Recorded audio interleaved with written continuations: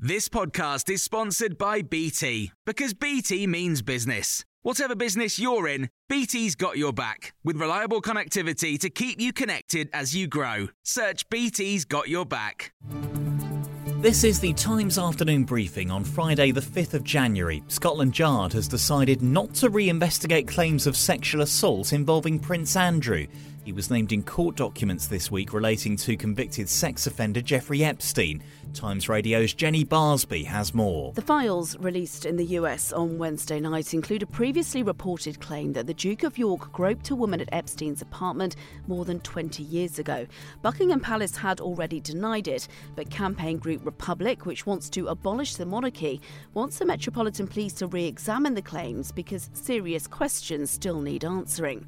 Detectives say they'll assess any new information they're given, but until then, no investigation will be launched. There's significant disruption to rail services again and hundreds of flood warnings in force across England and Wales, with large parts of the country deluged. Yesterday, more heavy rain hit ground saturated by Storm Henk on Tuesday. A major incident's been declared in Nottinghamshire, while Tewkesbury in Gloucestershire's surrounded by water.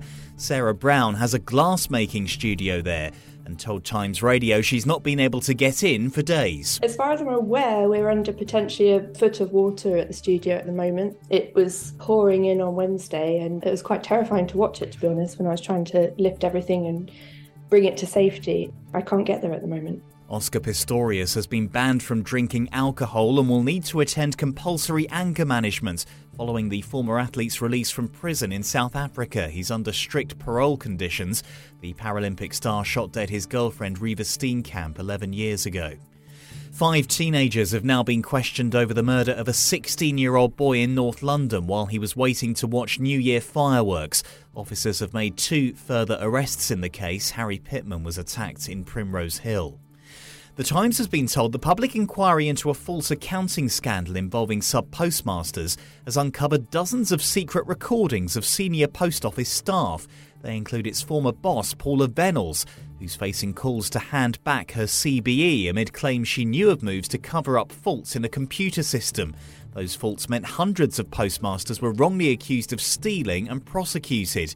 The Times' Tom Witherow, who broke the story, says the recordings could impact the inquiry's eventual findings. The fact that they are covert means that they could skewer any defence from particular executives saying, I didn't know something at a particular time. But it really depends what they contain. The Health Secretary, Victoria Atkins, has offered to restart talks to end the current junior doctor strike in England in 20 minutes if medics leave picket lines.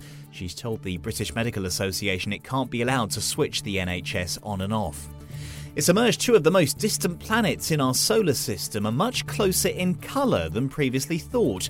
Neptune is usually considered to be a rich blue and Uranus more green, but new high-quality images show they're somewhere in between, both a similar shade of greenish blue.